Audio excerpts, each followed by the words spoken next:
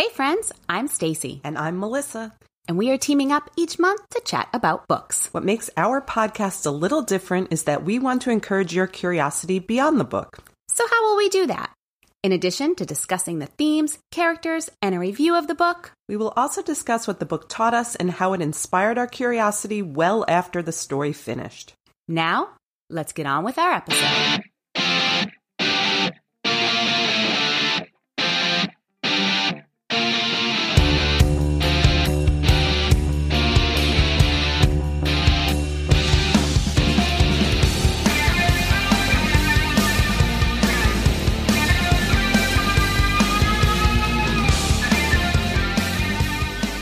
Welcome, listeners. This is the Curious Reader Podcast, and we are so happy you joined us today. So picture it. 1983. It was the year of the off-the-shoulder sweatshirts, Guess jeans, swatches, jelly shoes, and leg warmers, and I had all those things. And I had none of them. It was also the year that I moved to New Hampshire. I entered the 3rd grade and played my first game of Foursquare. And most important to this episode, 1983 was the year that the book we are going to discuss today was published, which also includes a game of squares, but not Foursquare. If you haven't guessed it, we'll be discussing the coming-of-age story, The Queen's Gambit, by 𝒂𝒊𝒕. Many of our listeners may recognize the name because it has taken audiences by storm as a book-to-TV series on Netflix. The game of chess is central to the story. And during this summer, Goffstown Public Library's Summer Experience, that's what we like to call our summer reading program, will feature an Intro to Chess event. So I thought, what a great time to talk about this book, gearing up for the summer program.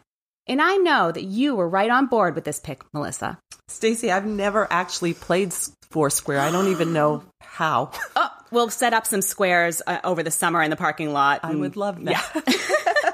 So this is an adult book that has appeal for older teens, and it's perfect for Women's History Month. And yes, there is a show based on the book. I'll be giving just a few show spoilers that can explain differences between the book and the movie. Not a movie, it's a series. But just a heads up for that, I just want to say that I marathoned the show, and then I immediately watched it all again. How about you, Stacy? Well, I've watched the first episode so far. I chose to finish the book first, and then I thought I would head back to the TV series. But then this beautiful spring weather hit. It side-railed me. I've wanted to stay outside because of it. But I think heavy rain is in the forecast for this weekend. So I'll be popping popcorn, grabbing a blanket, and settling in to catch up. And now that I've shared my weekend plans with our listeners, why don't we share our 3 themes, too? Just a question. How do you like your popcorn? Just with butter and salt? I actually like it with salt and pepper. And I like a little bit of butter just to hold the salt and pepper on. Do you ever put Parmesan on it? I've not. I like that. That sounds good too, though. All right. I just love popcorn, so I do. It's a perfect food. Low calories and crunchy. Exactly. Like unless you put too much butter and a lot of Parmesan on it. Yeah, no butter. So our 3 themes are the history of chess, books made into movies, and women's history. We could also talk about addiction, the history of orphanages, Russian history, the life of author 𝒂𝒊𝒕, who also wrote the famous The Color of Money, the so-called threat of communism. There's a lot in this book to discuss. What stood out to you, Stacy, that I have not mentioned? Well, I think orphanages and addictions stood out to me as themes, and I particularly honed in on the different types of addiction. Oftentimes when addiction is discussed, substance abuse is that main thought, and we have that in this book. It was definitely prominent. But I wonder how many people think about a hobby or activity and when that activity kind of crosses the line to being an obsession and an addiction. So I don't know. I saw themes of that in this book. And I also, the presence of the Cold War, that rivalry between American and Russian, and that stuck out to me in this book as well. Yeah, lots we could go into. Definitely. So here's the rundown of the book. The book is set in the 1960s, and 8-year-old Elizabeth Harmon has just been dropped off at the Methuen home. It's an orphanage in Kentucky. Her mother has died in a car accident, and Beth, as she is called, has no family around to take care of her. Beth is smart, but she is consistently referred to as plain, ugly, or nothing remarkable, and actually she refers to herself that way. The children at the orphanage stand in line for their cocktail of vitamins and tranquilizers. And soon, Beth is hooked to the little green pills that take away her anxiety, her fear, and tension. One day, Beth is cleaning erasers down in the basement, and she watches as the janitor, Mr. 𝒏𝒔, and I don't know why, but I keep wanting to put an R. I want to call him 𝒏𝒔. I just think it sounds better. But on the show, they call him 𝒏𝒔, I think. Oh, well, I'm calling him 𝒏𝒔. Okay. That's what I'm calling, because I do that. Anyway, he sits over a green and white checkerboard with funny shapes of different sizes. And soon, Beth gets up the nerve to ask what that mysterious game is. Mr. 𝒏𝒔 tells her it is chess, and Beth is fascinated. Just by watching, Beth begins to see how the pieces move. She can envision their positions and movements above her as she sleeps at night. And soon, Mr. 𝒏𝒔 realizes Beth is brilliant at chess, and he mentors her as far as he can. The local high school chess coach comes to watch 8-year-old Beth play, and soon she is invited to take on the high school chess team, playing them all simultaneously and winning every single match effortlessly. The story then expands across Beth's life as she goes from an 8-year-old into a teenager. She's adopted by an emotionally distant alcoholic, although Beth and Mrs. Wheatley, that's her name, do develop a fondness for each other. And driving everything is Beth's gift of chess playing. She embarks on tournament after tournament, starting with the state tournaments, moving on to the U.S. Open Championship, and her ultimate goal to be the world's greatest chess player by taking on the Grand Masters in Russia. And while being a chess prodigy may be her driving force, her addiction to pills and alcohol might be her undoing. I enjoyed this book more than I even thought I would. I'm so glad. So I thought, I have two things that I kind of want to talk about. And we talk a little bit about the character later on, so I think in this one I wanted to talk about the author for a moment. So Walter Tevis is a male author, and he's giving life to a female protagonist. And I thought he shined at it, actually. And here's why.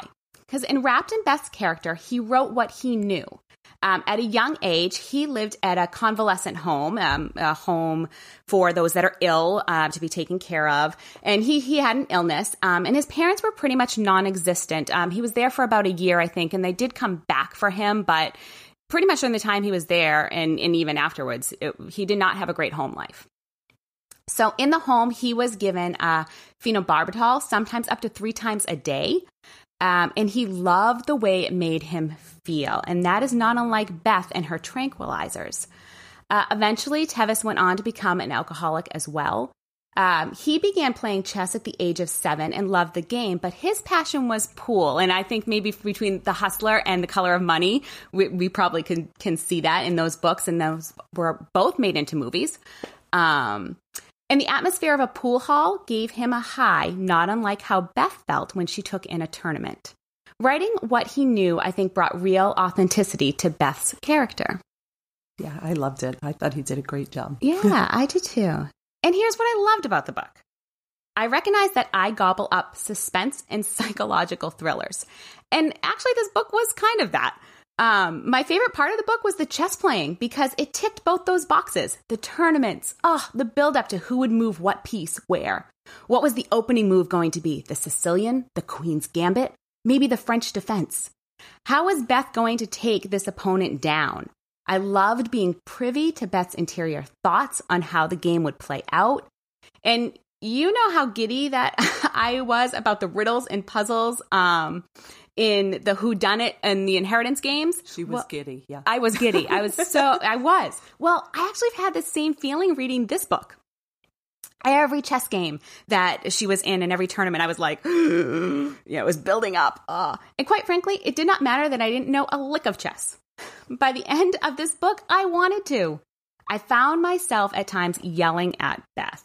Don't you dare take another drink. Get it together, girl. You have another tournament. I want to see your mind at work. I truly was amazed at how I took in each chess scene. And I give credit to the author's writing on that. Tevis was able to take this game that I think many view as belonging to an older generation, and he built a suspenseful, dramatic, psychologically intense work of fiction. and it kept me coming back. And with that, I know your first theme is the history of chess, Melissa, and I am all ears, so take it away. Okay, so my first theme, the history of chess. Okay, so his is a great book to read, meaning 𝒂𝒃𝒊𝒕 is a great book to read if you want to learn more about chess. Yes. The author has included so much about the game. In his author's note at the beginning of the book, he tells us that the national chess master Bruce Pandolfini proofread the text, so you know that it's accurate. Never skip the author's notes in a book. I did read that part in the book, too. And I think he also wrote something in there, too, about, the names that he used. He didn't use some of the greatest because he did not want to diminish actually what their name was. So I thought that was interesting. He wanted you to be in the fiction of it. Yes. Yeah, yes. For sure. So these kinds of author's notes usually tell us a lot of information beyond the book, where the author got his ideas or how his writings relate to real life and how they may differ. So I've given you links to some of the famous moves and the people mentioned in the Queen's Gambit on our Pinterest board. So now all of our episodes are on that Pinterest board, so you can take a look at all of our show notes. One could read this book and play out the moves if so inclined. That's not my inclination. I knew the names of the pieces, but I was even trying to envision I'll pretend I know where that is, but right, but it doesn't matter. It didn't matter. Reading the technical parts did not take away from my enjoyment of the book, even though I'm not into the technical of chess. Yes. I learned a bit more about the chess moves than I knew before, but in favor of my own interests, I certainly enjoyed focusing more on the culture behind the game. Beyond the book, I've dug into the culture of chess a little bit and learned about some interesting internet sites. One of my favorites is a database on chessgames.com, which is kind of the ultimate site, or at least one of the ultimate sites for chess. But this particular database shows moves and variants of moves and who played them in history. It's kind of a primary source of chess. You can review different chess masters' games, and there is definitely a thriving online chess culture. It's just amazing, the deep conversations people get into there. So personally, I really wanted to know about the origins of this game, so I decided to steer my research that way. I learned that many different places claim to have invented chess, and you go to these websites where they say this is how it started, which is not really how you can do history. History involves a lot more than that. Most of the information that rises to the top when you do a Google search says it was invented in India. These sites say the game there was known as chaturanga, and it was used as a way to practice war moves. And I think chaturanga is actually a yoga move. Yeah, okay, so I'm like, when you said it, I was like, wait, I know that move. I do Pilates, but I think sometimes there's some yoga things in there. And so I was like, that sounds familiar. Yeah, so I wonder what the true meaning of that is. Or maybe it's spelled differently. It is. I don't know. They have the warrior. And so, possibly. Yeah, interesting. The websites say that a board was called an ashtapa, and that was first used for other types of games, but was adapted for this new one. The information that says that chaturanga became Shah after the word meaning king when the game was taken to Persia. The name Shah references the goal of this game to capture this piece, that is the king. Okay. And some believe that this is the origin of our word chess, with a similar sounding name to Shah. But the origins of chess are a little more obscure than what the internet makes it out to be, as I said before. It is hard to know the true facts when we're talking about things that happened 1,500 years ago. Yes, it is.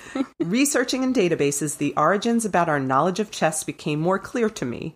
An article from the Times of London from March 12, 2007, called India Claims Game with Checkered History, talks about the work of researchers who went searching for primary sources in the form of textual references and chess artifacts to confirm the game's origins. So they're looking for those primary sources that I talk to my students about a lot.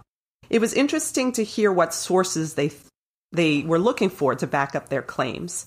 A later article that I found from March 21st, 2020, very recent, called The Origin of Chess by G. Ferlito and A. Sanvito, explores the theories of the origins of chess that have come from many chess historians through history. So it's murky. Yeah. Some believe that the game spread from the Middle East through the Silk Road east to Asia. However, some claim that the early Chinese version of chess developed independently of the Indian version. Anyhow, during its travels, the game's rules changed often until the 16th century, when in Europe it became the game we know today. The game at this time became an allegory for different social classes and was part of elite education. The queen wasn't added to the chessboard until the Middle Ages, which parallels the rise of queens in medieval Europe. It moved from royal courts to social gathering places during the Enlightenment. So you can I actually sent a message to one of our history teachers because there's a great video on our Pinterest board that kind of sums up everything. Yeah. And I said to him, it really shows history through one particular lens, through the lens of chess. And I thought it might be interesting to students to see that. There are claims that the oldest known surviving chess pieces date from the 12th or 13th century. But upon further research, I realized that they meant that these are the oldest European pieces. So sometimes in our Western-centric view, we forget about the rest. These pieces are currently held by the National Library of Scotland and the British Museum. They were found buried on a beach in 1831 and are made from walrus teeth and whalebone. And I must say, as an aside, I never find such interesting things on the beach. I just get excited if I find sea glass. Yeah, I don't find much on the beach either. And so in the research, did it say who found it on the beach, or was it like it wasn't a historian who found it, or did somebody just stumble upon it? I think someone just stumbled upon it, and I'm trying to remember. You'll have to take a look at the article. Yeah, I will. I don't stumble upon anything, so no. I could just picture the guy out there with a metal detector, but that doesn't work with whalebone. The earliest. It doesn't work in the early 19th century either. No, they wouldn't have one of those. No. The earliest Eastern chess pieces are harder to identify than these Western ones. As noted in the Ferlito and San Vito article, some pieces from the first millennium that they have found may or may not be chess pieces. It's sometimes hard to tell when you find an artifact. Yeah. Sometimes we can just say, oh, this is what it is, and upon further review, that's not what it is at all. It doesn't fit that. These may just be figurines. So this is a little side note, but one part in the book, and it was really, really early on in the book when Beth was talking about the mysterious figures, and she was saying what they looked like. And I love that. And I knew it was the bishop, but she said the one that looked like a lemon with a slash through it. And I thought that was just so funny, like how she was trying to describe what the pieces. I think she described two of them, but that was that one. I'm like, oh, that's the bishop. I know that one. But I love that it's a lemon with a slash through it. One thing that I loved when watching the show is she watches the pieces move on the ceiling. Yes. And when you were talking and describing the book earlier on, that's what I was envisioning with your description. And it's just, you picture objects and the importance of objects, and it gets dark in the room and you go, as the images move. It's just very powerful. Yeah, they showed some of that in episode 1, which was the only episode I've watched so far. But and so I remember that's when I was reading. That's what I saw as well, because I had already seen it in that episode. So I envisioned the same thing. Back to the history and the treasure hunt. It's really fun. I love history and treasure hunts. I enjoy history in that way myself. I love when I read about a new discovery or research information, such as the history of chess. I'm loving everything that you just said so far, Melissa. And when we uncover new nuggets of information that I never heard before. It's another piece of the puzzle connecting the past and the present to the world around us. And it must be amazing to look at an artifact and ponder how it was used, its significance to the era it belongs to. And then when another primary source material confirms, because as we said, some things might just be figurines, but when it confirms its meaning, I imagine it's like that joy you feel when a jigsaw puzzle starts to come together and you can see that image spark to life. Yeah, so I have a lot of experience in this area because I'm an archivist by training, which means I work with primary sources. So it really is exciting when this happens. So, for example, when I worked with primary sources as my main job, the excitement over finding something new was just amazing. And as I was thinking about this, I flashed back to when I once had a letter written by Thomas Jefferson donated to the library where I worked in Waltham. The letter was requesting lumber for the building of Thomas Jefferson's home. And based on a little research, I reasoned that he was buying timber for the building of his first home, which burned down before Monticello. Mm-hmm. Actually, I think he had two that burned down before Monticello. And that's the one we think of today. Never mind that I was holding a piece of paper. I know. That Thomas Jefferson held in my hands. So I can't, like, gingerly. I mean, I'm sure, you know, everything is gingerly held and taken care of, but I just can't imagine. I'd love to hold one of those chess pieces. Yeah. Okay. So anyway, we're getting sidetracked. I have a few students who come to the library to play chess on computers, and I'm going to put together a collection of sites for them to learn more now that I know more. Yeah. We once had a chess club at Goffstown High School, and Stacy, I think you mentioned that you would like to start a chess club here in Goffstown again? Yeah, Melissa. In the past, the library has had some middle school and high school students ask about learning to play chess. The teen services assistant that ran the teen program prior to me taking the position did try to get some things off the ground, but I don't think it ever really flourished. So as I mentioned in the opening, this summer I do plan on having an intro to chess event, and it is going to be led by an experienced chess player that has a rating of 1900, so 1900. The book spoke about ratings a lot, and basically it is a number that estimates the strength of that player based on performance compared to other players. Anyway, I'm hoping the summer program will spark an interest, and I envision then later a mentoring program of sorts can hopefully grow from there. According to the book, 1900 is really good, so that's so exciting. I'm excited about that. Wow. All right, so let's move on to theme 2, which is books made into movies. It's a little less, there is some research, but it's more opinion, I guess, or discussion. So we would love to have readers' opinions if you want to write into us. Yes, we have our email, thecuriousreader.gpl@gmail.com. You can write into us. Yep. And if you go on to the Curious Reader podcast, onto our main page where our podcast is hosted, there's an About Us section that also has our email information in there as well. Yeah, so we would love to hear from you, but I'm just going to give you a little food for thought for this second theme. You often hear that the book is better.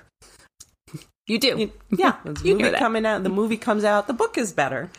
But is it perhaps the thing we experience first that is better sometimes? I started wondering, because I love the show, The Queen's Gambit.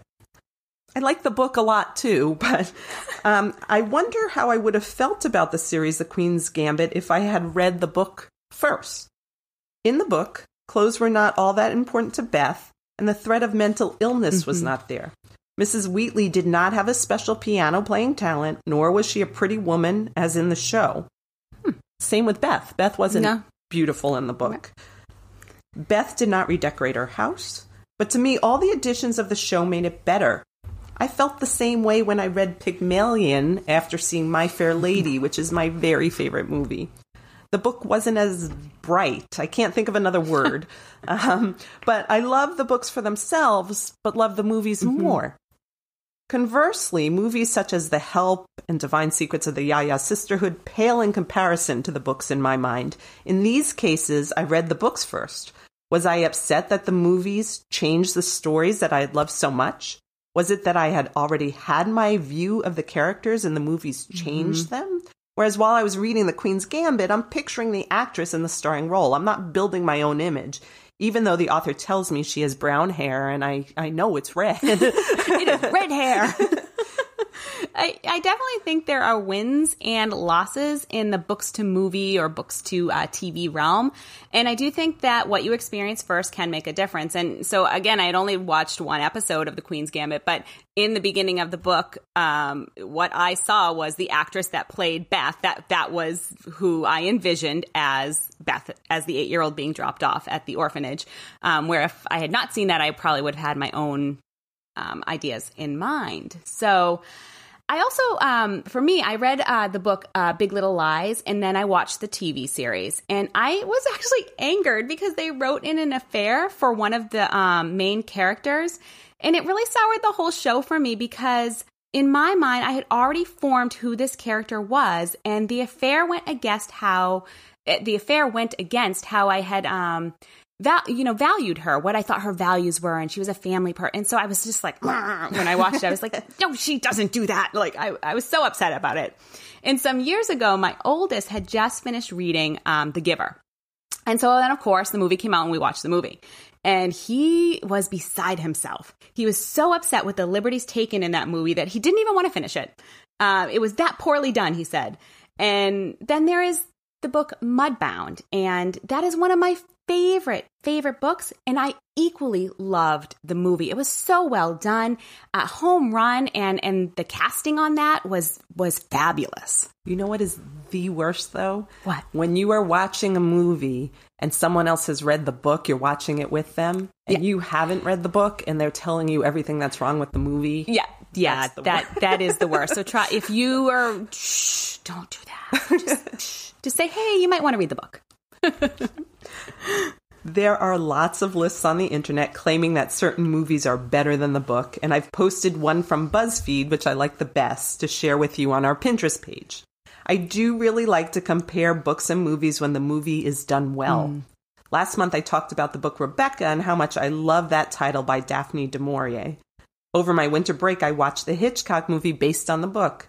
I really do think that Hitchcock did a great job with it, and it won an Oscar for the best picture at the time.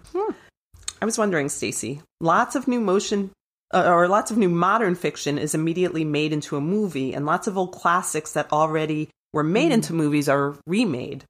How often are old books made into a show? How often does that happen, that a book is rediscovered and made into a show for the first time 40 years later? Yeah, this one, looking at that, but I think it's actually probably more than we realize.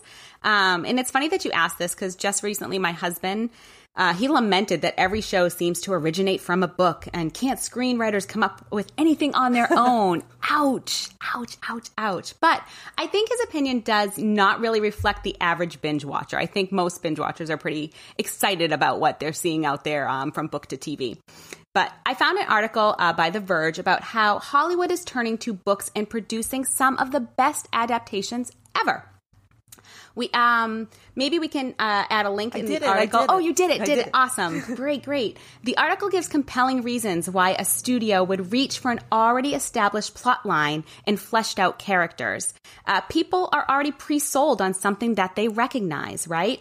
It's riskier for that company to try to sell an original idea that the public at large knows little about. And TV studios are in an even better position. And I think that that's why we're seeing so many book adaptations being made into these TV series, because they can take lengthy books and those that are part of a series, and they can make them come alive on the screen without worrying about dumbing them down or simplifying them to fit a 90-minute movie reel. Viewers today don't want to wait 2 years for the next film to come out. They want to binge watch on a timeline that works for them. Yeah, and I read that there's a musical in the works, too. I saw it, and then I researched that, too, and I'm trying to think, okay, so what are the songs going to be in the lyrics, and I'm going to have to see that. But I also kept thinking, how are they going to mess this up? But quite possibly. Hopefully not. Hopefully not. Okay, so moving on to our final theme is women's history, perfect for this month. Last month, Stacey got very excited over the inheritance games. Our book this month is more my style, with a focus on character development over time, with deep insight into a person's personal growth. A main theme of this book was the treatment of girls and women in the mid-20th century. Women's history is one of my favorite topics, too, something near and dear to my heart. My college mentor was an art historian and women's studies professor. Shout out to Professor Mara Witzling. In large part through her teaching, I learned to think more about the roles of women throughout history and how much of the history of women has been lost to time. As a librarian and an archivist, which, as I said before, is a person who takes care of collections of primary sources, I've had the opportunity to work with many interesting collections of women's papers, and I've linked to a short interview I did a few years ago for the podcast Chick History, for the Chick History Project, that discusses women and the documentation of women. And this month, we're lucky to have Goffstown High School English and Women's Perspectives teacher Megan Theriault talk to us about women's history in the 20th century. See, our listeners were probably like, hey, is there going to be an interview? There isn't anyone. There is. We saved the best for last. We had a great conversation. We could have talked about this topic forever. It was really fun. Even though girls today have even more opportunities than I did when I was young, I like to remind myself how lucky I have it. And Ms. Theriault reminded me of that. I thought that male author Walter Tevis did a particularly good job of addressing the female experience in this book. We have talked about Own Voices books where people use their own cultural backgrounds to inform their writing. This book is not that. It does show that authors can be capable of telling other stories, though. That is some of the controversy we discussed about the Own Voices movement in past episodes. So I want to point out a few parts of the book that highlight the role and views of women before I move on to information beyond the book. So first thing that grabbed my attention was Mr. Gans from the high school chess club gave our star, Beth, a doll when he came to visit. What's up with that? Why didn't he give her a chessboard or something chess-related? Why did he assume she was just like a doll because she was a girl? Yeah. That would have made me mad as a little girl. I would have wanted Matchbox cars. I liked Matchbox cars as well. I loved putting them in the sand and making, yeah. Well, I did like my Barbies, but for somebody to assume that, I played with my brother's He-Man toys. I actually like his Castle Grayskull. I wanted a Castle Grayskull. He-Man was after my generation. A little bit. So what else? What else? So the next thing were Rosa Bonheur paintings, which is right up my alley. These were a symbol that represents a girl making her way in a world of men. Rosa Bonheur lived in the 19th century when this was not expected of women. And a girl making her way in a world of men, that's what Beth achieved. Yep. Also, then Mr. Wheatley was saying that Mrs. Wheatley talked too much. I just wanted to punch this guy. Don't be violent. No violence. And thankfully, I was glad he didn't show up too much in the book. No, his attitude was a common one toward women in the mid-20th century. Women were there to serve men. Then I was also intrigued by the portrayal of Jolene. When we add color into the mix, there are additional issues. There are lots of studies on the hypersexualization of Black teen women as portrayed in literature and media. So that really stood out to me. And then finally, I noticed when Beth attended her first competition, they told her that there was no women's chess group. But by the middle of the book, Beth said the U.S. Open would be in 3 weeks. It was time it was won by a woman, and I practically cheered. These highlights stood out to me as well, Melissa. And I loved when she dropped the doll in the trash. It was just like, because you see that one on the show, and so I had seen that in the episode. So when I read it in the book, I was just like, I could see it, just like, why do I even have this thing? I also noticed that Tevis started the conversation about the additional hurdles for women of color. Jolene eventually goes on to earn a master's degree, and she received a job offer from a white law firm in Atlanta. And it was not lost on Jolene that they offered her this job as lip service to the changing times. In other words, the law firm gave her the perception that they were championing changing times, but it was more. It was no more than perception, and Jolene knew that. I'm their token person that they're putting here, and she was keenly aware of it. Yes, and I thought it was interesting that Walter Tevis was keenly aware and added that in his story at the end. He had a lot of, he was very aware. He was ahead of his time, I think, a little bit. Yeah. So women were supposed to know their place, letting the man dominate and not allowing themselves to show their smarts. And to dive more into this, we're going to now listen to Ms. Theriault to ask, as I asked her questions about some of the issues related to what women encountered at this time. So let's listen here to what she had to say. So in World War II, women were finally able to enjoy a little bit of financial and economic independence because they were able to take the men's jobs who were serving overseas in the war. But when men came back, there was a coordinated campaign to get women back into the home. And that was done mostly by the private sector. So companies like KitchenAid and Frigidaire and Maytag created all sorts of new enticing technology to get women back into the home to become primary caretakers. And I wrote down domestic goddesses. And in The Feminine Mystique, Friedan interviews women who talk about this, how like many of them are college educated, not all of them that she interviewed though, because she covered broad swaths of women in American society, but many of them are college educated and talk about how they just find they're busy all day, but they are busy doing things that they don't like doing. And it's endless because they're making breakfast for their husbands, and then they're cleaning up his dishes and waking the kids up and getting the kids ready to go to school. And then while the kids are at school, they're taking care of the little ones at home, and they might be sewing, or they might be washing clothes, or they might be organizing community things. So they're busy with all these tasks, but obviously they're not fulfilled, and they're reticent to share, to commiserate about this lack of fulfillment because they've been told by society and media and their own mothers even that this is what you should be happy doing. So there must be something wrong with you if you're not happy taking care of 5 kids and cleaning up and doing dishes and cooking. And so 60 years ago, there definitely was a much more overt message to girls and women that their role was in the home. And even you could even look at like classified ads for job postings, and they would be segregated by gender. So women could not apply to certain positions, and men too. Men couldn't apply to become nurses, or at the time secretaries. Now we would call them administrative assistants. And then I think with flight attendants, then it was called stewardesses. Flight attendants were only female.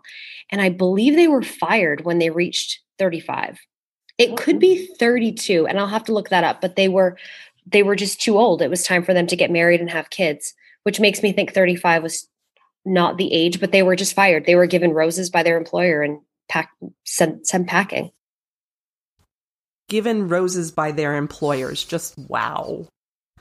Megan then gave us some sense of how and why things changed, why women got more opportunities. I was thinking about my mom as a kid. She told me stories about what she was not allowed to do. And for example, this is the one that sticks with me the most, and I tell girls this. My daughter was kind of floored. So my mom was once not let into her school on a cold day because she was wearing pants to school. She had her skirt in her bag to change, but the school required all girls to wear skirts. So they sent her home because she was not wearing one at the door. Rather than letting her in to change, they said, go home. Go home. And luckily, a parent of a friend was there to drive her, but she was freezing. So take a listen to Megan talking about the changes over the last decades of the 20th century, and think about the world in which Beth Harmon lived.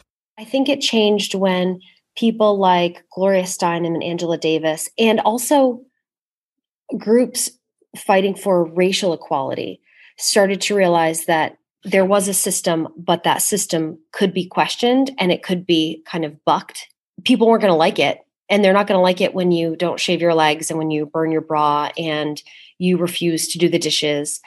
And there's going to be a lot of public pushback, but questioning the system and questioning the status quo is something that you could do. And so I think that as different groups began to do that, women felt more empowered to do it as well. And that's where we start to see the second wave of feminism, where it's all about sexual liberation and cultural liberation too. And so that there was like a collective sense of empowerment there. So it's funny, I often tell my own daughter and my students and the kids I coach about how things have changed since I was a kid. So for example, they wouldn't let kids pole vault. I was on the track team. And there was one time my sister and I wanted to do steeplechase, and they said no. And she and I said, oh, we're just going to do it. Somebody got word of this and said, well, if you go into the boys race, because there wasn't one for girls, we will disqualify your whole team. And this was just the 80s. It wasn't that long ago. So I think just in the past, well, to me, it wasn't that long ago. No, I feel the same way. Yeah. In the PBS Maker series, they do an interview. I think they have one episode specifically on sports, and I think it's Catherine Switzer. She was one of the Boston Marathon, one of the first women to run the marathon, and she said how the marathon was closed to women until the 1960s, 1966. But one of the reasons that it was closing was like the honest medical belief that a woman's uterus would fall out. Right. So, Right. and that seems so absurd, but also not long ago. I also asked Megan how women got to where we find them in the 1950s and early 1960s when Beth's story takes place. I find it really interesting to think of all of the female characters through this lens. Think about Mrs. Deardorff. Think about Mrs. Wheatley and the girls at Beth's school who are preparing for life after high school with their clubs. Here's what Megan, Mrs. Theriault, had to say. We're doing something called the Cult of Domesticity right now in Women's Perspectives, where we're learning about the role that the Industrial Revolution had on the home, because the Industrial Revolution is really what created two separate spheres, where men were expected to be able to go out into the working world, which was often thought of as a tough, violent, lewd, crude, vulgar world, and women were relegated to the home sphere. But that's not always the case. I often think about the book The Jungle by Upton Sinclair and how men and women in certain industries, in certain cities, were both working in factories. But the goal was to earn enough money so that you'd eventually be able to leave the tenement building that you're living in and own a home. And then at that point, the goal would be that the female would become the domestic goddess. So while her husband is the primary breadwinner and earner, she would be the one who's in control of the household. And there were kind of four ideals that women were really expected to uphold: piety, purity, domesticity, and submissiveness. And the belief was that if we can get women preoccupied with all of these things, if we can make sure that she's reading the Bible and being a good Christian woman, and we can make sure that she's submissive and taking care of the kids and taking care of the house, then maybe she won't get in her mind that she's tied to this life and that she really can't hope to do anything other than this. And finally, there were so many good quotes. We're going to post her whole interview online as well on the YouTube channel. But in terms of what we're talking about here, finally, I asked Ms. Theriault about inequities that still exist today and how this impacts women's lives. Here was what she had to say. In theory, it seems like women and men are equal. We are not treated differently by the law.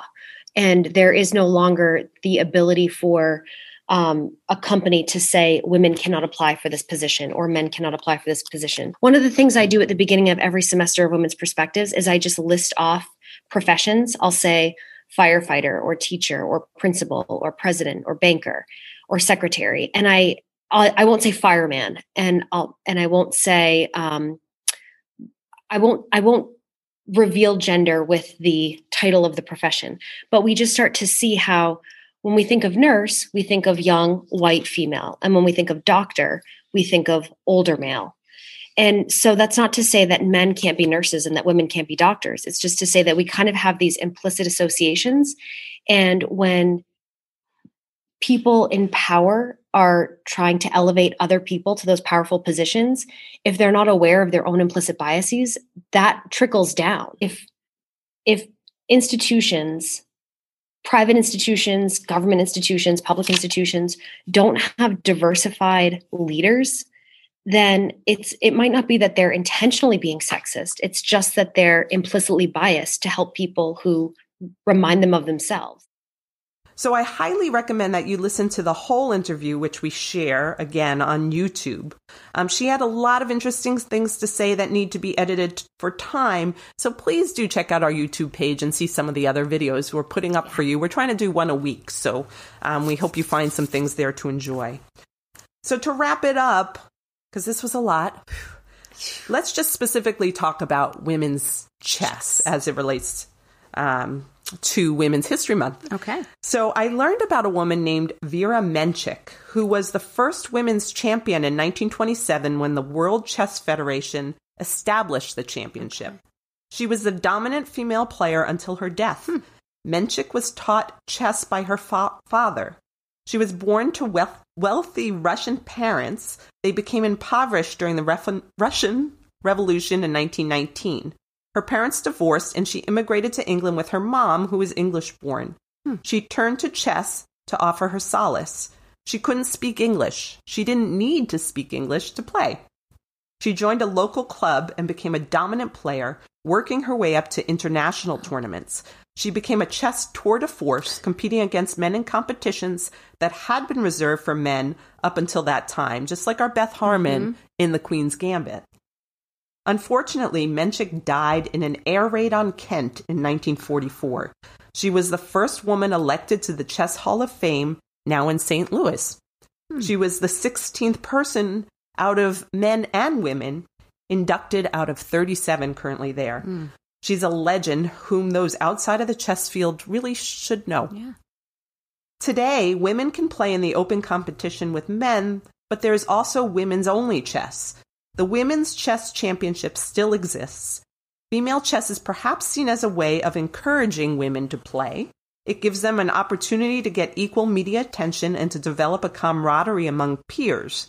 However, I was very interested in articles that discuss the disadvantages of separating women and men, including the reinforcement of stereotypes, lowered expectations, and less opportunities, including women's bathrooms tend to be far away from where the chess championships are, whereas men's are usually easy for them to get to. So little things like that, when we talk about equity, are important. Yeah. That's kind of interesting. In the news lately has, I think is it the NCAA women's basketball, and just talking about the differences between the weight room of the men's looks like compared to the weights in the workout area that women get. So still a lot to be done. A lot to be done despite Title IX. So female players in chess tend to be much younger than men, maybe because new opportunities are opening up to women they had never had before, but there are still way fewer women chess players